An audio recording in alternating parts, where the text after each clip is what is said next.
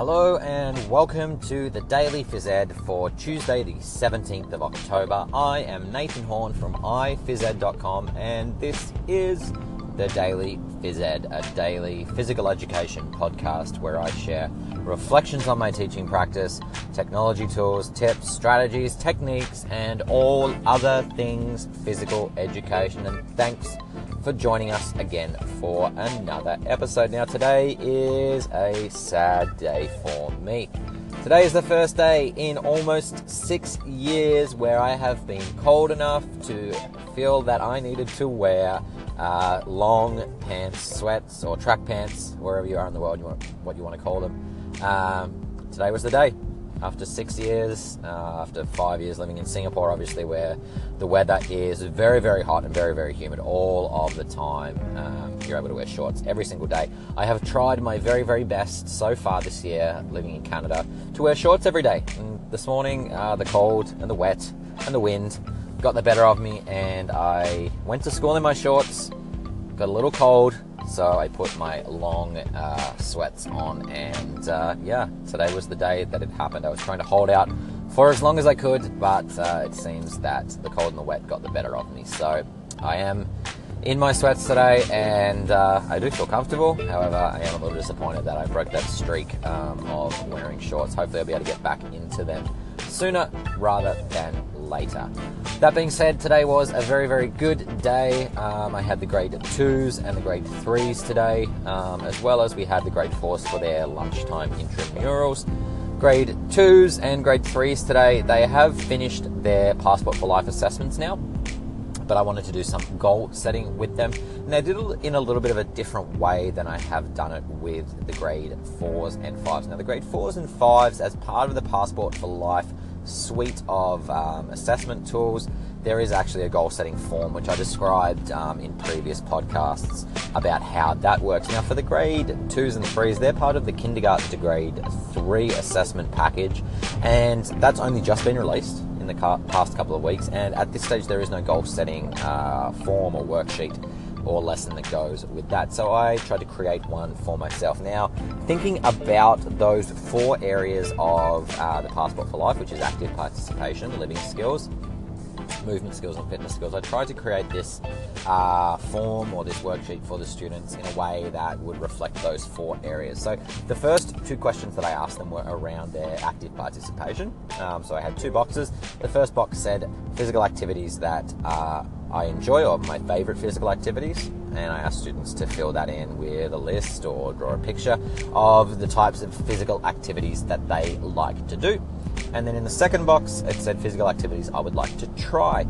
So these were maybe activities that students had never tried before, but they're interested in, or maybe they were things that they'd only done a little bit, but were interested in. Now, the idea behind this is that it's going to help me plan activities that the students are interested in, or plan activities that they have shown interest in doing. It'll also help with having discussions with parents as we approach parent-teacher conferences around the ways that parents can support students' physical literacy development moving forward outside of school.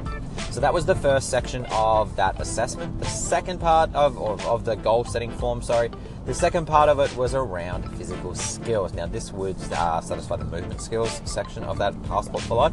So again, I asked the students, what physical skills are you good at? And then secondly, what physical skills would you like to improve? Now, in doing this part of the form, we had a little discussion around the difference between an activity and a skill. What is an activity and what is a skill? Some students had a little difficulty in separating the two, but we talked about things like, okay, is soccer an activity or a skill? We decided that soccer was an activity, and then the skills that you would need to be able to play that activity would be kicking, running, heading, jumping, all of those sort of skills. So we were trying to differentiate the difference between doing an activity as opposed to doing a skill. So when the students were filling in that goal-setting form, that they were able to correctly identify, okay, these are the activities that I like to do, but these are the skills that I'm good at, or these are the skills that I would like to improve. The next part of their goal-setting form asked them about ways that they could improve their fitness. Now, this was directly related to the fitness skills section of that Passport for Life. So I was trying to get students to think about ways that they could develop their fitness. Now, the concept of fitness to a student who is in grade 2 or 3 is a very difficult concept maybe for some of them to understand, or to understand the complexity of the idea of fitness.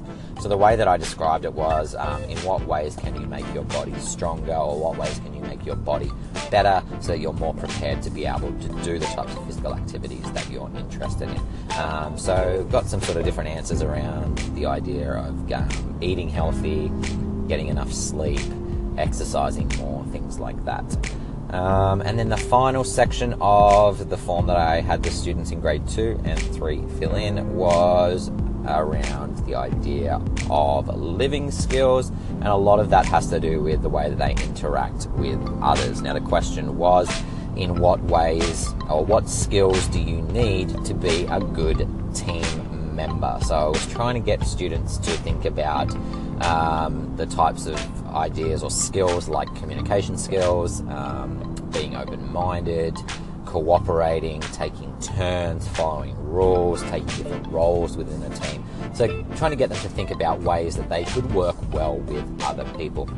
So it took probably most students around 10 to 15 minutes to fill the form in, so it didn't take them a long time, and that information is going to be invaluable to me in terms of being able to plan further for the program, as well as being able to have those conversations with parents over the next couple of days as we have parent-teacher conferences. So that took up a large part of those lessons for the grade 2s and 3s. And then for the other part of the lesson, what we worked on was some peer coaching. And now this is something that I've done in the past as well.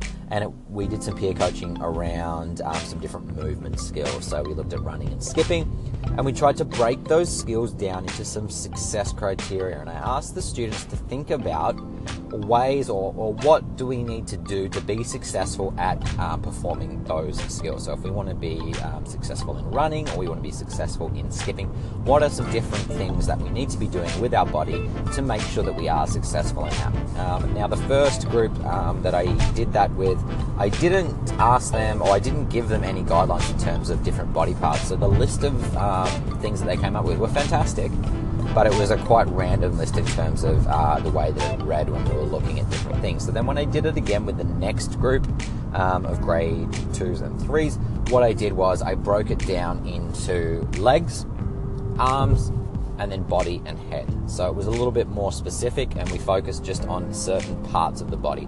So some of the things that they came up with running, for example, was bend your knees, high knees, fast feet. For arms, it was move them back and forward, keep your hands flat. And then for body and head, look ahead, don't wobble, lean your body slightly forward. So I had the students come up with those ideas. We wrote them down on the board in terms of those success criteria, and then I had them go off and peer coach each other. So what the students were doing was, one student was running, their partner was watching them. After they'd watched them, they gave them some feedback around the types of things that they were seeing that were related to those success criteria that we'd come up with. And then the student went again and hopefully improved based on the feedback that they were receiving from their peer. So I really love that idea of peer coaching and having students work together to give each other feedback. And it's two layered there. It's one, I think students love to receive feedback from their peers. And two, it also provides students with opportunities to develop their skills in giving effective feedback to their peers. By having that list of success criteria, they're able to refer directly to specifics when they're giving feedback, rather than just saying, that was good. It gives them a reason for something to be good. So if something was successful running, here's the reasons why it was successful, here's the reasons why it wasn't successful, because I saw or I did not see some of these things that we've identified as success criteria. So that was the first time I've done that with the grade 2s and 3s at Meadow Ridge. It was somewhat successful, but it is something that I want to explore a little bit further with those classes in terms of ways that they can peer coach each other.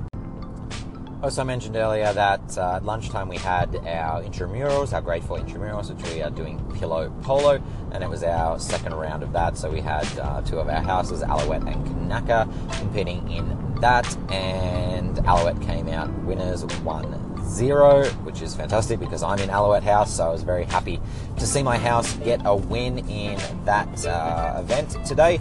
So that was at lunchtime, so it was a very, very full day for me. And one of the other things that I did today was, during one of my free lessons actually, was speak to another fantastic person out there who is doing great work for the physical education and sports sector, and that person is Martin Reeder. Now, Martin is an ex-Olympian.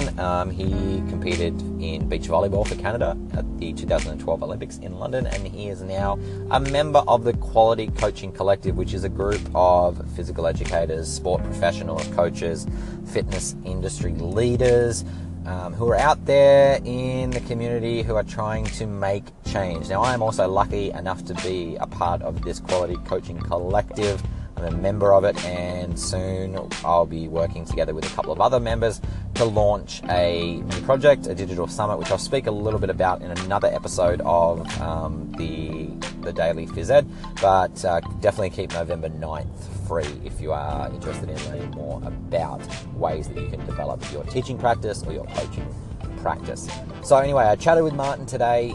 He's setting up another podcast called the Quality Coaching Collective podcast, and he was interviewing different members of the Quality Coaching Collective to find out more about them and find out ways that they're trying to improve and change and develop the landscape for physical education, physical literacy, sport and coaching. So it was a really great opportunity to connect with him and chat with him around the type of work that I'm doing, the type of work that other people in the Quality Coaching Collective are doing, and how we can basically support the community around us, whether the people that we teach, whether the people that we work with or that we encounter on a daily basis, how we can help them to develop their physical literacy and develop their love for being active so that they can live well. So it was a good opportunity to chat with him, and I look forward to speaking with him further in the future around ways that we can collaborate together to work on helping the Quality Coaching Collective achieve its mission of making positive change for the sport, physical education and fitness industries. So that was pretty much my day. I'm now heading home, looking forward to spending some time with my family, and then heading in tomorrow for parent-teacher interviews. So no classes tomorrow. It's going to be a morning of professional development and then an afternoon, evening of parent-teacher conferences. Won't finish till 7 o'clock tomorrow night, so I won't have the opportunity to record the podcast a little bit later. So if you are one of the people who does listen to this early, as soon as it comes out, you're going to have to wait a little bit longer tomorrow because I will be busy with parents. But I do look forward to speaking with you and connecting with all of our Daily Phys Ed listeners again tomorrow for another episode of the Daily Phys Ed. Thank you for listening for today's episode, Tuesday the 17th of October. I am Nathan Horn from iphysed.com, and this has been the Daily Phys Ed.